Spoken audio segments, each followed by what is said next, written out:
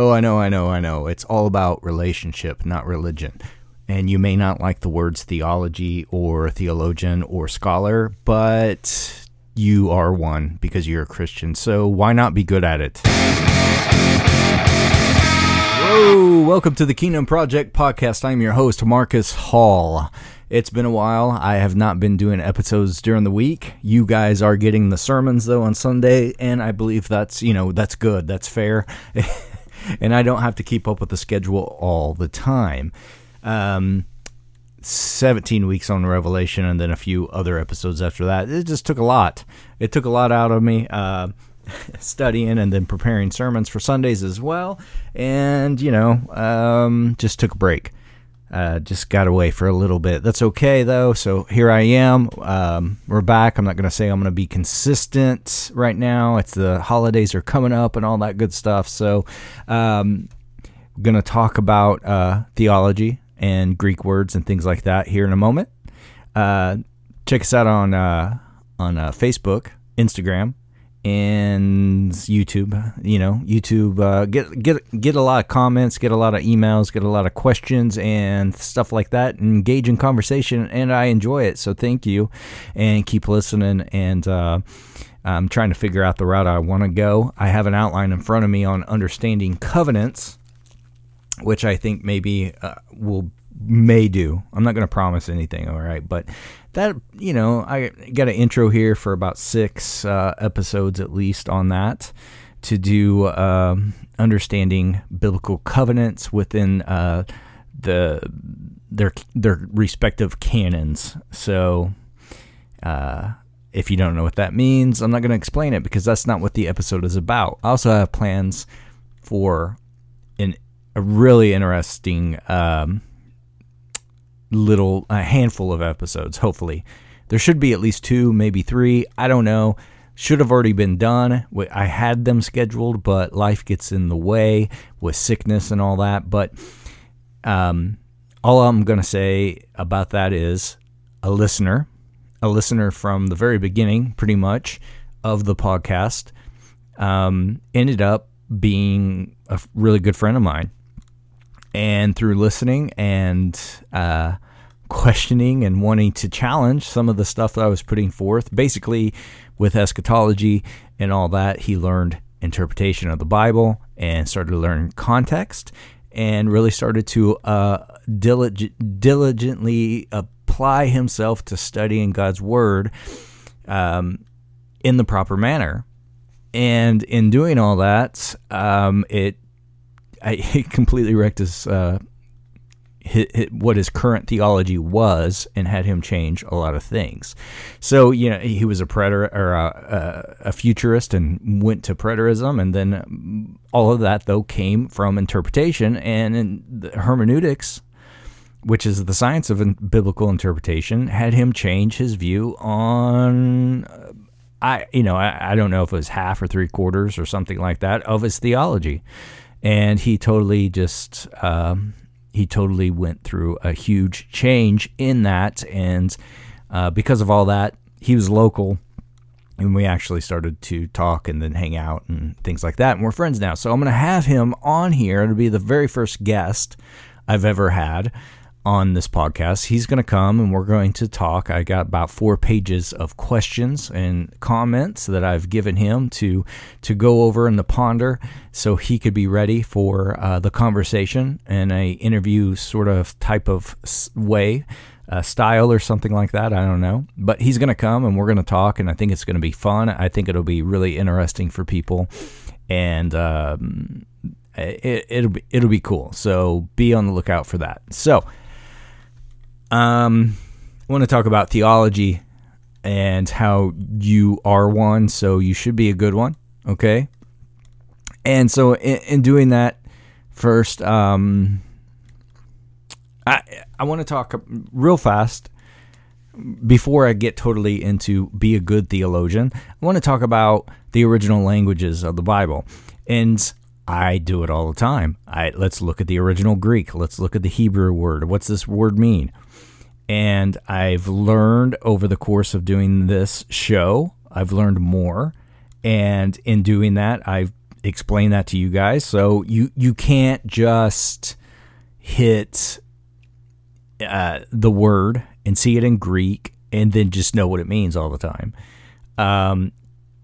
You can't just go to the roots or the other word in which it's derived from and then just draw a conclusion, okay? Etymology, roots, all that type of stuff, those are really good in knowing. It's fun to do word studies. But most of the time, in the simplest case, it's best to just know how to read and know context. Context is king, all right? So it's the three rules: context, context, and context. And yes, we are removed some 2,000 years, okay, from the New Testament. There are idioms and figures of speech and things like that we do need help on. But sometimes even in the original Greek, that's not going to always help us understand what an idiom was. So we have to do more type of study, okay? So, but in just going and just pulling a word and saying, oh, here's what it means, or you may get 3 or 4 or even more definitions on that word. That means that word can be used in 4 different ways. And so what's that mean? It means the usage of the word is what is important. The usage trumps the root, okay? So if you are just trying to find a word that actually goes with what you feel is the best in the definition, then you can be expected to commit an exegetical fallacy, all right? And you don't want to do that, okay? So the etymology of a word deals with the roots of words, okay? It's where a word originally came from way back, okay? But it's a very valuable area to study. So none of this is to say don't, I'm obviously not knocking the studying of words in Greek and Hebrew because I do it all the time. Some of these we need to know what it means because in the English translations, some can be literal, and some aren't. But even when they are, our English word may not mean what that meant in the original text. Okay, if you follow. Okay.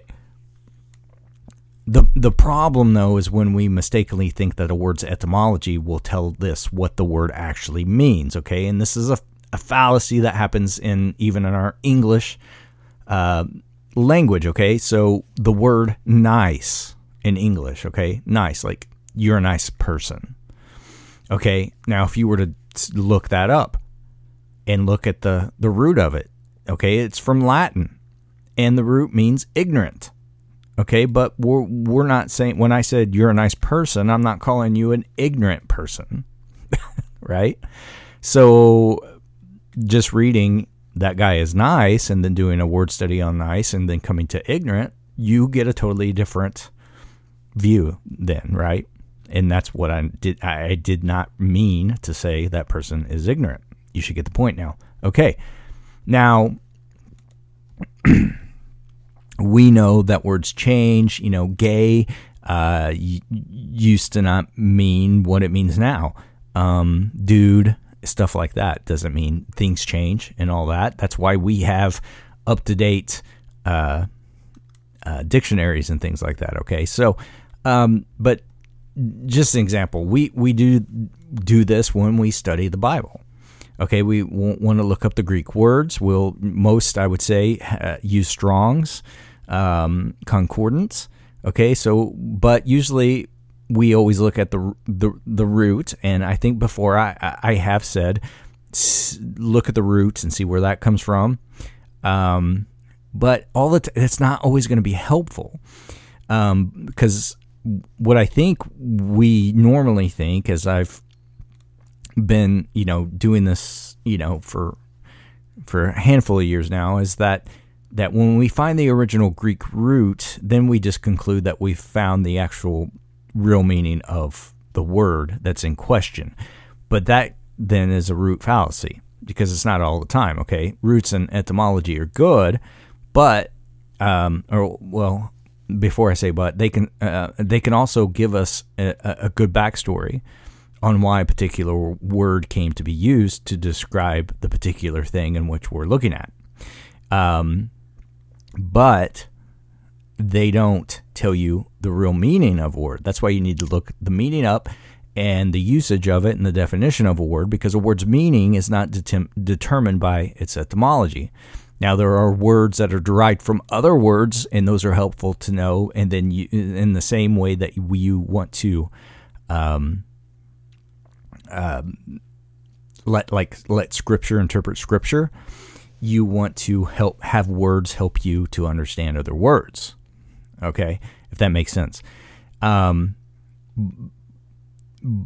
a word's meaning is not determined by its etymology. Okay, it's determined by its usage. Okay, so you don't ask where did this word originate, but what did the writer mean by this word in this usage, right? What's being said here, or how is he using this word? Like I said, that's something to question. Okay, so then when it comes to studying the Bible, we also sometimes think that knowing the Hebrew, the Greek, is like revealing what's behind the curtain. You know, it's the number one thing. It's like, boom, there it is. We've unlocked the secrets. We now have the actual secret of the biblical meaning. And that's not always the case either, right? A lot of times when you start to really study it, you actually are going to find out that what you thought you knew from teachers or preachers telling you about Greek words is not always there. That maybe agape love and phileo love aren't different kinds of love. Maybe they are. I'm not going to go into that right now, but I'm just saying maybe it depends on the usage. Maybe they're synonymous. Maybe they're not. You know, maybe the gospel isn't really the dunamis or the dynamite of God. That gets misused a lot. All right. Greek's really mundane. I mean, I don't speak Greek, but it can be very mundane. But it can also bring up a lot more questions than just answering the ones that you're trying to figure out. Okay, so I'm not trying to discourage you or anything like that. I'm just trying to lay some things out that it does sound good and it's very helpful. I think a lot of times though, like when you're preaching or teaching to a congregation, a lot of people aren't that interested in it, and unless they're nerdy, like we think theologians are, but that's not what a theologian is. Okay, so that's just a piece of advice. I don't know. I'm just talking. Okay, so basically, then when you you're dealing with a verse or a word, you still go back to the three rules: context, context, context. Context is key. So humility sees this as welcome news, and it's also will be relieved by God's way of dividing the labor. Okay. Sometimes we spend too much time looking up words, and then we get more confused. Because we don't understand how the language works, okay?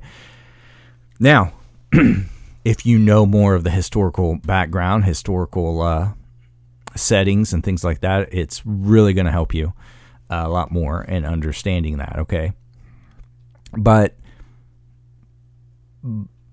context is the key most of the time, and the usage of the word is the key. So reading it in its context is, don't just zero in on one word all the time, because really there's going to be just a handful that we have to really bring up to in order to understand, unless, and figures of speech and idioms are there too. But most of the time, all you have to do is read the entire sentence and then read the entire paragraph. All right. And just don't read it with blinders on. Most words don't have a literal meaning at all, but they have a range of possible meanings. There's many different shades. Okay. This is actually, in theology, is called the semantic range. Okay, so that's when dictionaries, they list several possible options. Okay, it's only when a word is used in its context does the precise meaning become clear. So the better you know a language, and the more you know about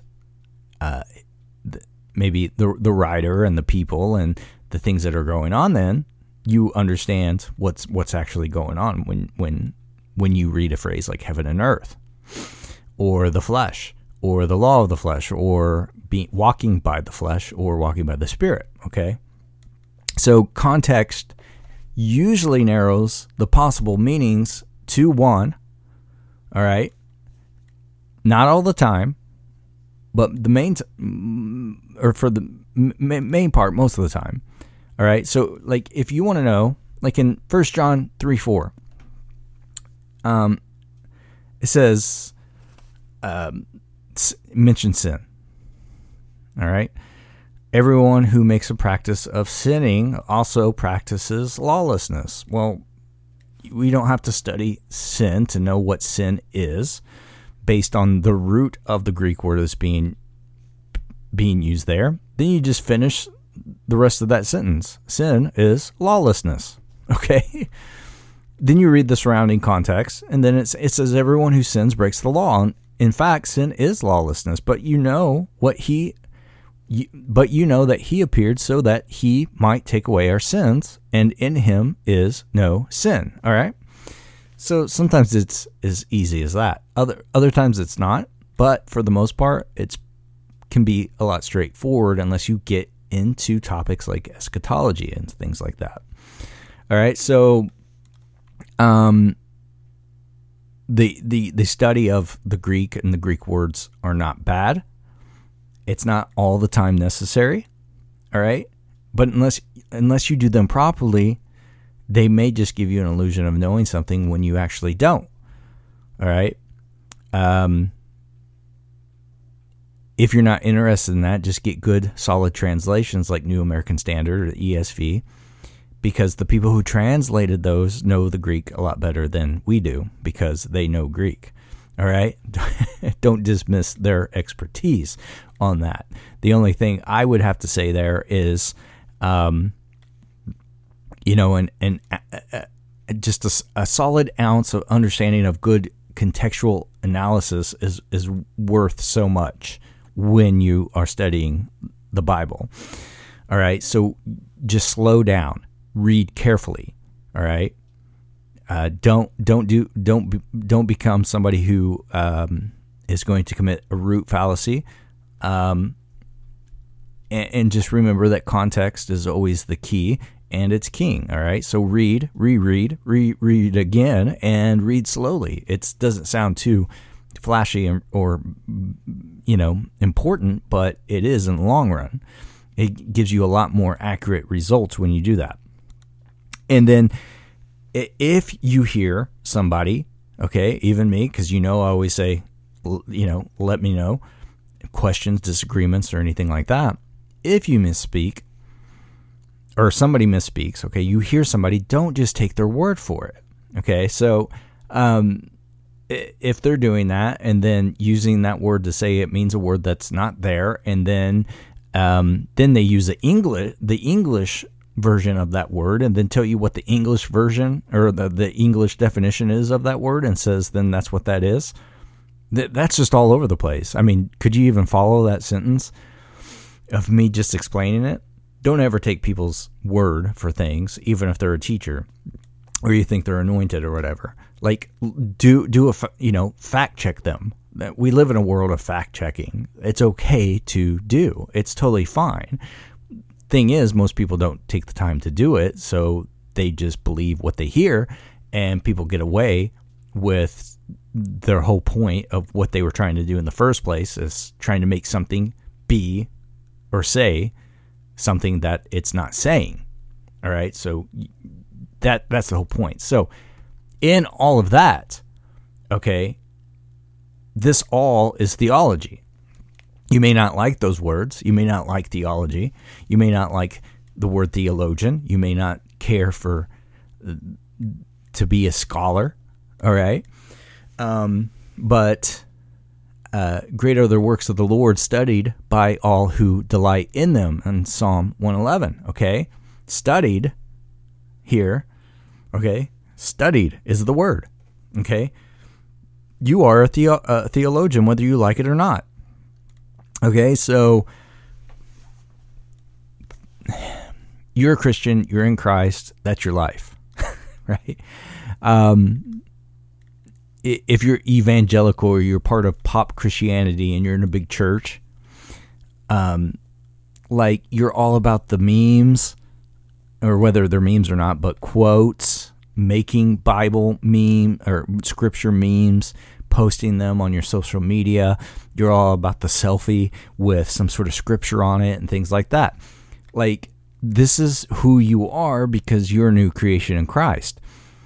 We, by nature, as humans, usually get into something that we really like, depending, on as an individual. So you study what you love. Like, I love music. I don't love it as much as I used to, but growing up, music was my identity. So I bought all the music magazines. I watched MTV all the time. I studied the lyrics, in the inserts of the records, and then cassettes and then CDs. I want to know the lyrics, and I'd read along as I listened to the music. It's part of the experience, I knew about my favorite musicians and my bands. I knew the history. I knew the changes and the lineup changes. I knew how they recorded an album. These are, I was immersed in this because I loved it, right? So, you may be like that about hopefully, I shouldn't say you may. Hopefully, you should be like that about your spouse or your children. You know all sorts of things about them, right? Like your spouse, maybe you didn't meet, you grow up and live like in grade school and high school and all that with your spouse, but you probably know their history. You probably know about their upbringing and their childhood. You probably know about the how their life was and now who they are, right? I'm just saying all of this to say, if we're so careful to be so immersed, to study and actually accurately represent those things in our lives, then we should actually be like that about our Savior and the whole story that surrounds that. Okay, so that Old Testament psalm actually challenges us to adopt this posture of study. And it's not just flip it type of study of just proof texting and things like that and memes or selfies with scriptures. It's a careful study, and it's a careful study as we approach the scriptures. All right, and that theme is all through the Bible. A Pharisee comes up to Jesus and says, "Teacher, what's the greatest commandment?" And he replied, "Love the Lord your God with all your heart, with all your soul, and with all your mind." Right? We love to just say, "Love the Lord your God with all your heart, with all your soul." And we may not necessarily leave out the mind part, but we don't usually pay attention. We love heart and soul stuff. We love getting caught up in whether or not man's a dichotomy or trichotomy and all this stuff, and the soul and the spirit is separate, and the soul is the mind, will, and emotions, and the heart's there. The spirit man's good, but then this other part's not good, and all these things that are totally removed, I think, from the biblical text. But we don't pay much attention to the mind part, right? The greatest commandment, Jesus insists, includes loving God with your mind. Okay, so how well do we do in that? Are we actually alert and engaged in our minds when we read Scripture? Like, do we read slowly? Do we meditate and ponder slowly and carefully and study to a serious amount of seriousness that actually engages our mind, right? Because the heart's good. It should be engaging the heart too. But it's our mind that matters. That's where we spend all of our time. Unless, maybe I'm crazy, I don't know. But most of the time I'm in my head, studying in my head, even thinking, talking to God or praying, worshiping, thinking of things, breaking things down, what ifs, scenarios, teachings, even podcast episodes, thinking the stuff. How do I approach this? How do I say this? What does that mean? It's all in our minds, okay? You know what I mean? So anyway, and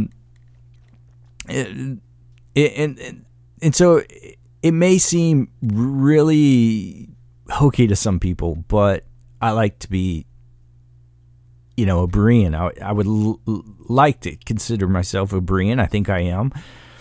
And those people who are like that, a lot of people go, oh, it's just all about your Berean. And a lot of people don't like it because they don't like theology. They don't like the word, theologian and things like that. And people ask too many questions, or people who like to nitpick and tear things apart and question what you were saying, because sometimes it's just misheard from filters and things like that. Other times it was not taught correctly. And so we want to know where that's at in the word. Okay, so Paul and Silas fled from persecution in Thessalonica, okay, and they show up in this town called Berea. Okay, so they go into the local Jewish synagogue and they start proclaiming that Jesus is the Messiah. And what's the audience do, right? It says, now the Berean Jews were of more noble character than those in Thessalonica, for they received the message with great eagerness and examined the Scriptures every day to see if what Paul said was true. They were searching Scripture daily to see if what Paul was saying was true. They were like the Berean Jews. They didn't listen mindlessly. They would check the teaching against the Hebrew Scriptures. Okay, and look, Paul isn't mad about it. Paul's not bad if they're like saying, all right, time out, like I'm going to search the Scriptures. I'm going to put your word against the Hebrew Scriptures, which is God's word. I'm going to put your word against God's word here to see if what you're saying is true. He doesn't get mad about it. He doesn't put them down. He doesn't make fun of them. Luke, in the writing, this is in Acts 17, Luke doesn't rebuke them for not taking the apostles at his word. He actually commends them. All right? So their impulse was to actually just stop, slow down, and to study. And that's what reveals them as being more noble in character. All right? They are actually loving God with their minds. And there's nothing wrong with that. To shut down your mind or bypass your mind or to forget about the mind actually makes no logical sense whatsoever. Just think about that. It really doesn't. You really aren't going to do anything in your life without your mind at all. Your mind's working even when you're sleeping. So to try to get past that, it really, if you want to do that successfully, you'll probably need to have a lobotomy. Then you're not going to do anything with your mind. So people who are always trying to engage in these narratives like that of like, don't overthink it, don't overanalyze it, don't try to, be like this, that, and the other, whatever. They're always putting down those of noble character, because those with noble character want to actually pit what they're saying in their teachings against the Word of God to see if what they're saying is true. And that's what we should be doing, okay? So that is theology, okay? So and here's another thing. Theology is also doctrine.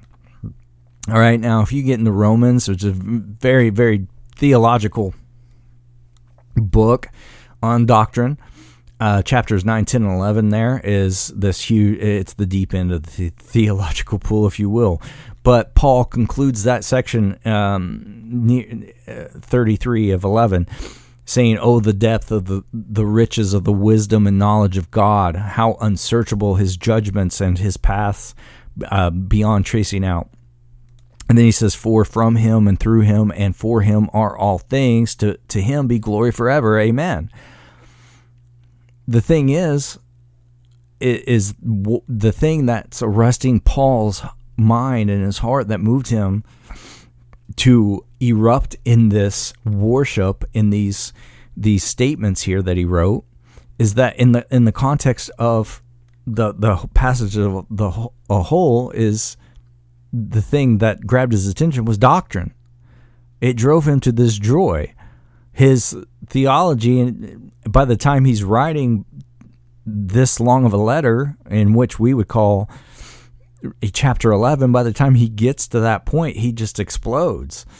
His theology explodes into doctrine, which is doxology. All right, so and it's blowing his mind, but he's using his mind and he's worshiping Lord because of it. So we study to know God, we study to praise God, and we can't praise what we don't know. So we should never have anybody try to convince us that theology or study is impractical, or that it distracts us, or that it hinders worship or hinders the Christian lifestyle, or that it puts a damper on the Holy Spirit, okay? Because some people will say, oh, you believe in the Father, the Son, and the Holy Bible, but not the Holy Spirit. That's just, they're coming up with a false narrative there. It's totally silly, because when you read the Bible and you study the Bible, the Holy Spirit's actually working to help illuminate Scripture to you so you can understand it better. All right, so when somebody is trying to say, that no, you're like, that's wrong. Like, you have to know that any good thing can be misused. Okay, the purpose of theology, though, is never it's not to make you smart or to be puffed up or proud with knowledge and all this stuff. Because I've had people tell me that too. It's not to make you smarter or to feel smarter or to make you feel more superior. The whole purpose of the theology is to stoke the fire of your love of God, to stoke your worship, deepen your love, to fuel your Christian life, to sustain it. Okay? So all it takes to be a theologian is to have an opinion about God. That's all it takes. Anytime anybody starts to talk or think about God, even if it's in disagreement or debate or argument, anytime you start to talk about God or Jesus, the Holy Spirit, or anything in relation to the Scriptures, you are doing theology. That's it. It's like, I don't understand why it becomes such a bad word for people. So you're doing theology when you have these discussions and when you think these things. All right, so you are a theologian. So the real question then is not if you're a theologian. It's whether if you're a good one or not. And it's that simple, right? Has it enriched your life? Has it made your worship deeper? Or do you have more joy? Have you been strengthened and empowered by it more? Right? The approach then becomes, it doesn't become like this legalistic type of thing that I have to do this today, like you want to do it today, right? And some days you don't have time to do it, and that's okay. But since you are a theologian, be a good one. I mean, that's the thing. Like, if you're going to be a Christian, you're going to be a good one, right? So, like, I don't know how to be a bad Christian, but of course people will have their opinion on that. But the whole thing is, approach your Bible with wanting to learn, asking the author to teach you what it means, right? You just don't sort of just skim the surface of it Like you want to dive in and explore really what's going on in there. All right. It's the best thing you ever read, really. So you want to be submerged in it and let it teach you, and then you gain wisdom, and then you pray for wisdom, and the Lord shows you the wisdom in the Word, and then you know how to pray according to His will and whatever that you're praying for in your life. So doesn't matter if you don't like those words, okay? Theology or theologian or scholarly or academia or any of that stuff. The fact of the matter is you are a theologian, so don't be a bad one. Be a good one and be as good as you can be. You don't have to try to outsmart or debate somebody. It's not about the social media debates and conversations or arguments that goes on. For me, it's about doctrine and relearning everything that I thought I knew, because I didn't really know any of it. Or most of it. I knew some of the core stuff, but I had a lot of such a mixture of it that I needed to find out for myself. So what do you do when you need to find out for yourself? You go to the Word and you start to search the Scriptures to see if what you know is actually true. And then you learn how to rightly divide the Word of God, and know how to divide it from between law and gospel, and then it starts to become applicable and applied in your life. And before you know it, you don't have a problem with theology or theologian or scholarly comments and debates and big words like dispensational premillennialism or presupposition and things like that. It just doesn't become a problem to you, because you know what you believe, and you know the doctrines of the Bible, and you actually are your life is enriched, and your relationship with the Lord is stronger because of that. So, and that's worship too. It's worship as well. So be a good one. You ever want to be good at something? Maybe you're not good. Maybe you think you're not good at anything. You can read the Bible and be good at it. So be a good one. Be a Berean. Study it. Find out what's true and what's not.